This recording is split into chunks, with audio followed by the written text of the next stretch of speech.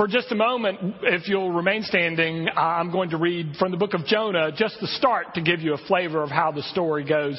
This is the first 4 verses of chapter 1. Now the word of the Lord came to Jonah, son of Amittai, saying, "Go at once to Nineveh, that great city, and cry out against it, for their wickedness has come up before me."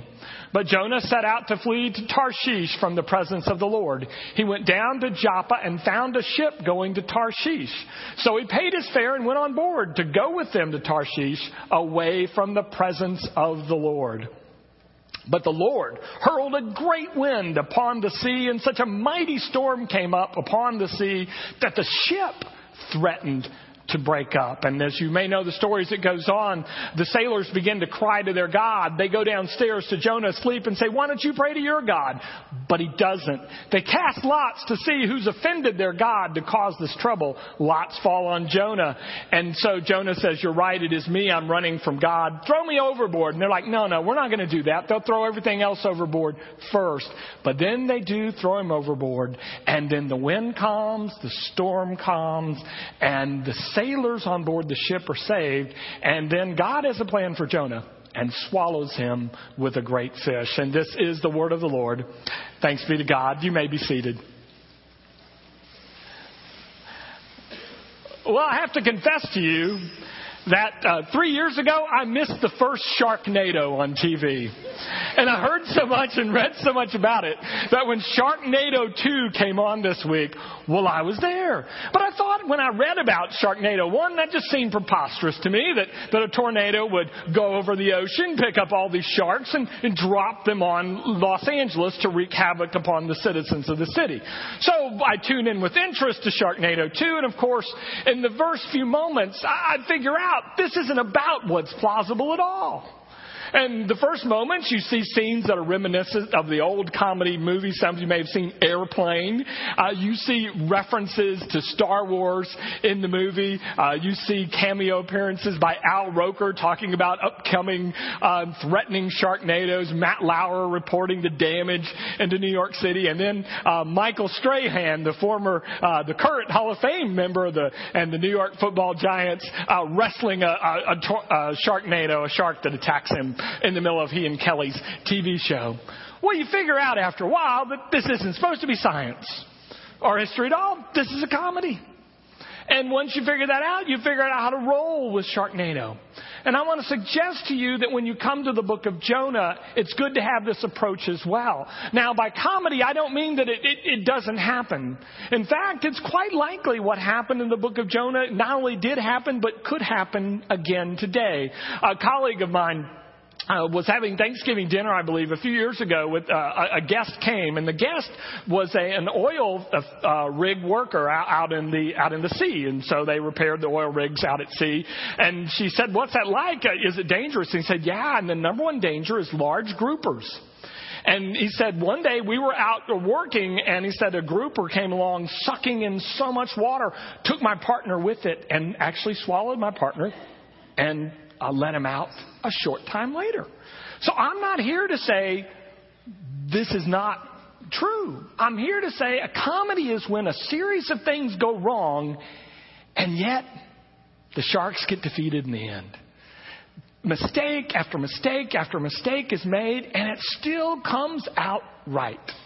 And that's what the book of Jonah is about. Today, we'll look at the first part of the book of Jonah. Ryan will be here next week. He'll be looking at the end of the book of Jonah. But when you see this comedy, what you see is a man, Jonah, a prophet who does everything wrong.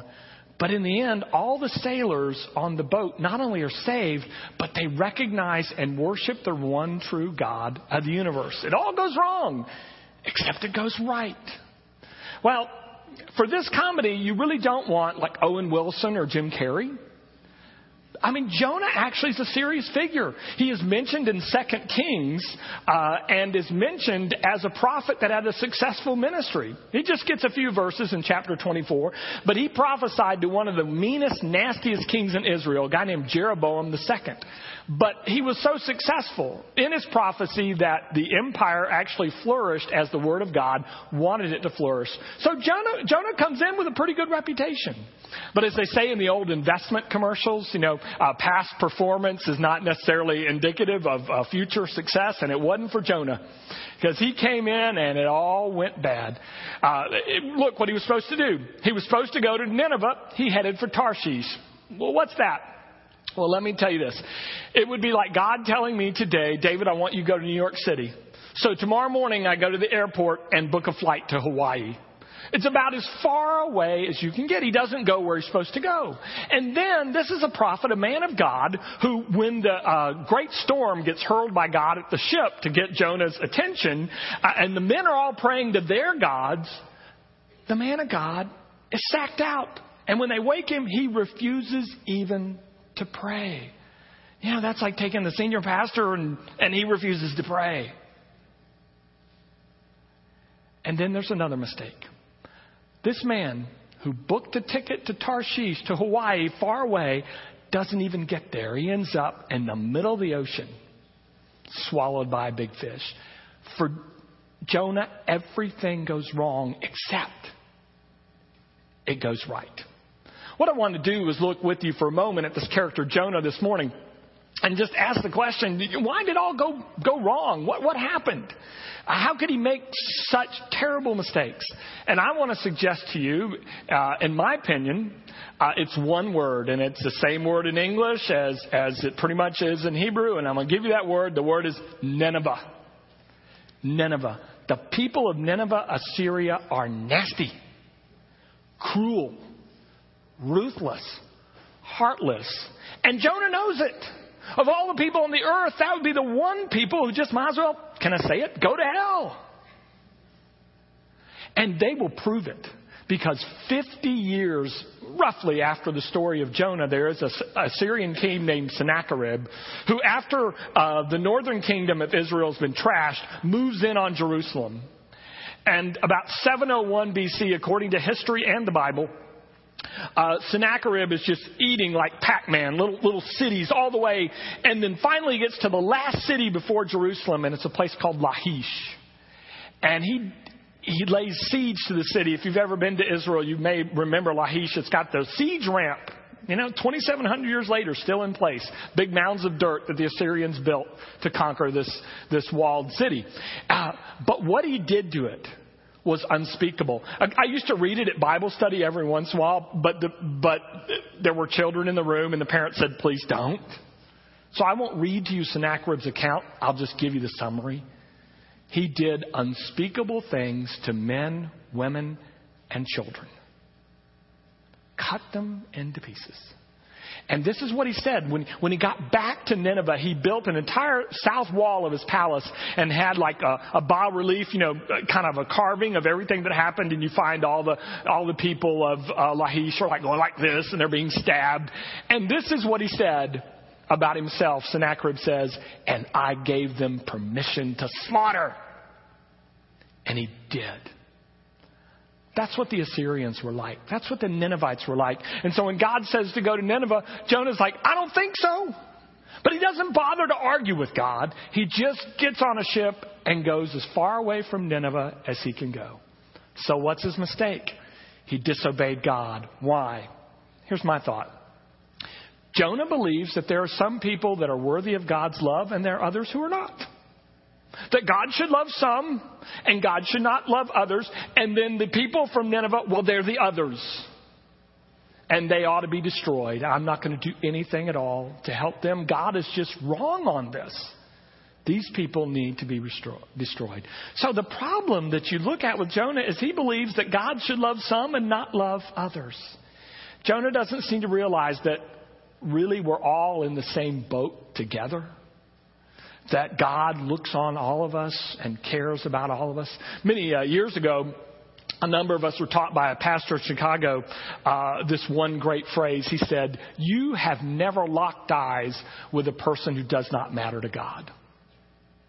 And I think that's still true.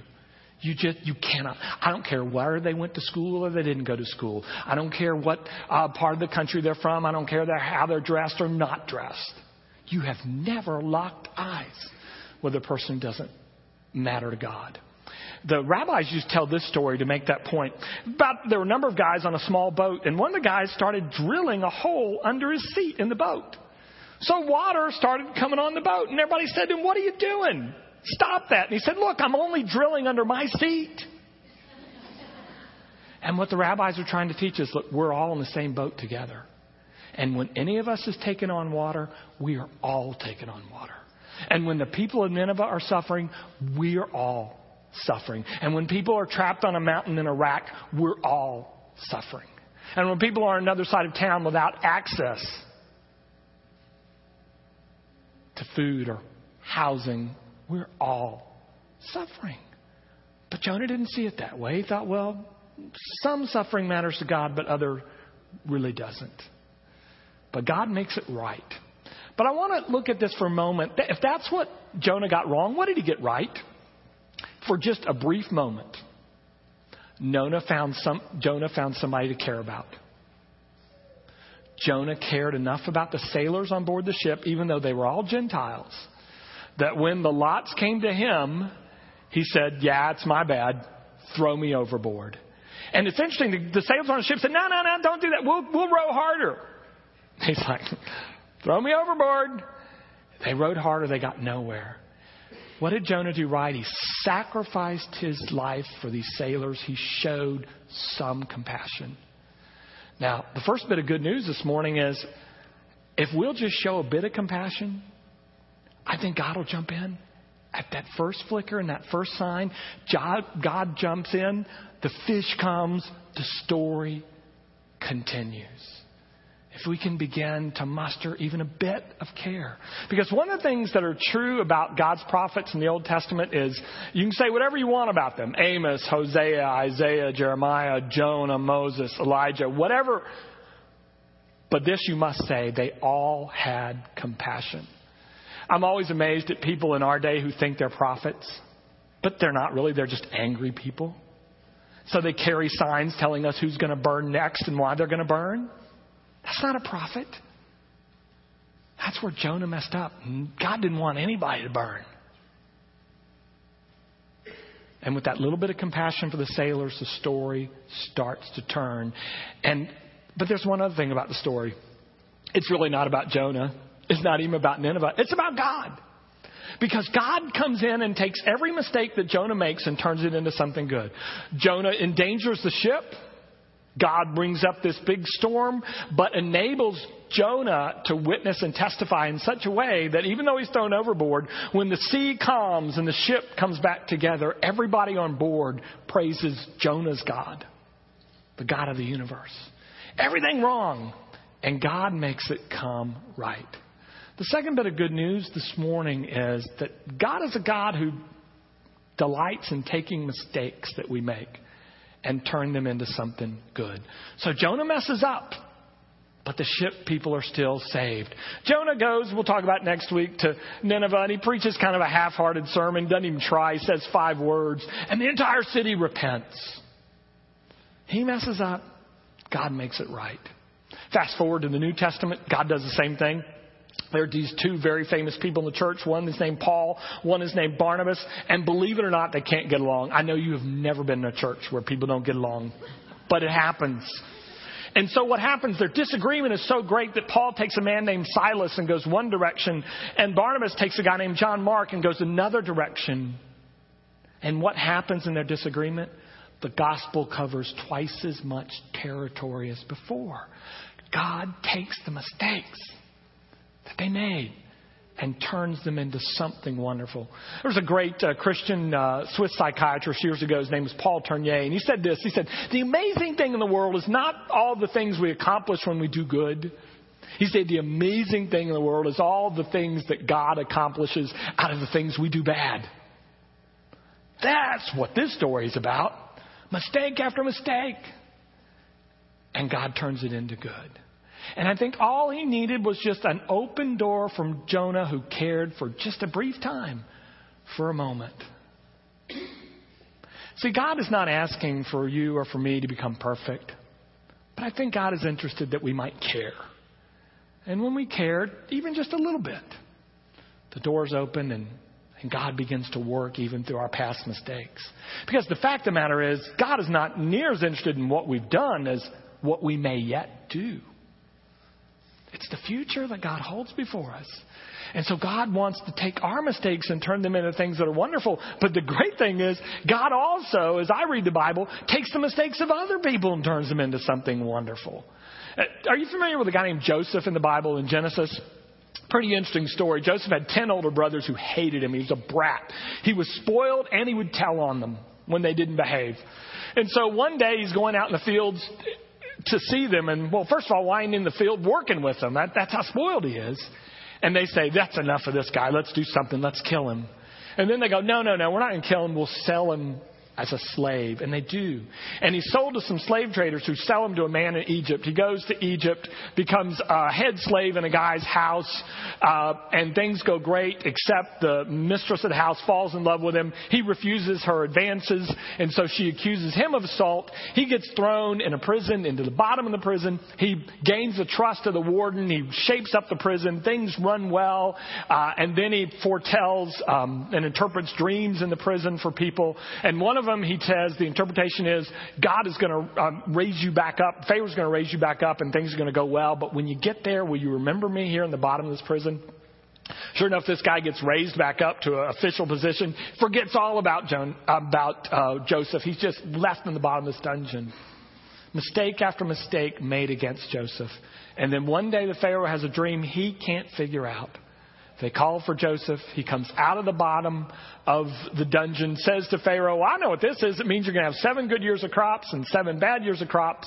And if I were you during these 7 good years of crops, I'd save enough and store it so you can have enough for the 7 bad years. Pharaoh says, man, that sounds like a plan. I need a guy who can execute it. I think you can. And as you know, Joseph becomes second in command of all of Egypt. And one day his brothers will even come to him, though they don't know it's him, for food. He feeds Egypt. He feeds Israel. He feeds the world after mistake has been made against him. We worship a God who takes our mistakes and the mistakes of others and makes something out of them. Have you ever looked at the backside of a tapestry?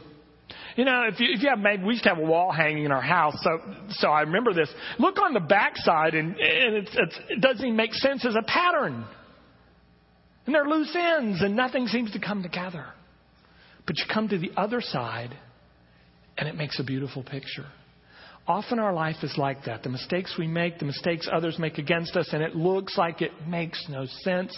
And the story of the God of Jonah is someone who weaves it all together, mistakes and all, and makes it make perfect sense. And it starts with a God who loves, who looks for a person who will care just a little bit. And when that happens, the future gets blown wide open. Have you ever made a mistake? Was it a bad one? Was it so much so that you thought God could not use you? Has anybody hurt you? Was it in a bad way? Was it in a way that you thought you could never trust another person, even God again? If so, you are in the exact right place. Now, given that past, you are ready for the future God has for you. And you might say, I'm really messed up. Oh, they really hurt me. You might say that. Rabbis told a story. I think it's loosely based on King David. But the story went like this.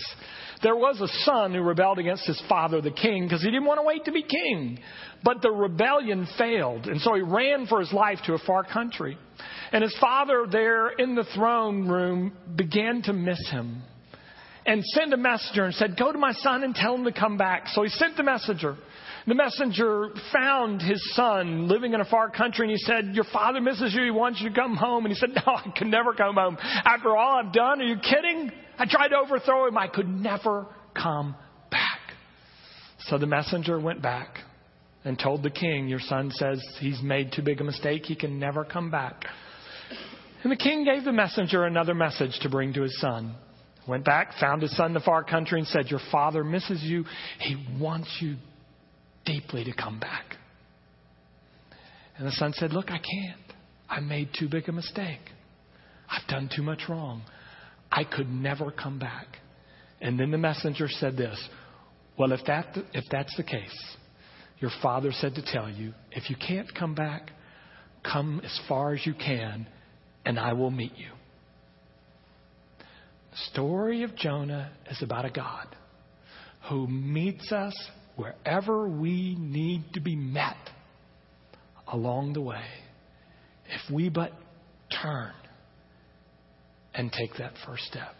And whether it's by fish, by person, by coincidence, by circumstance, our God will meet us and take all of the ugly on the bottom side and weave it together into a picture more beautiful than we can imagine.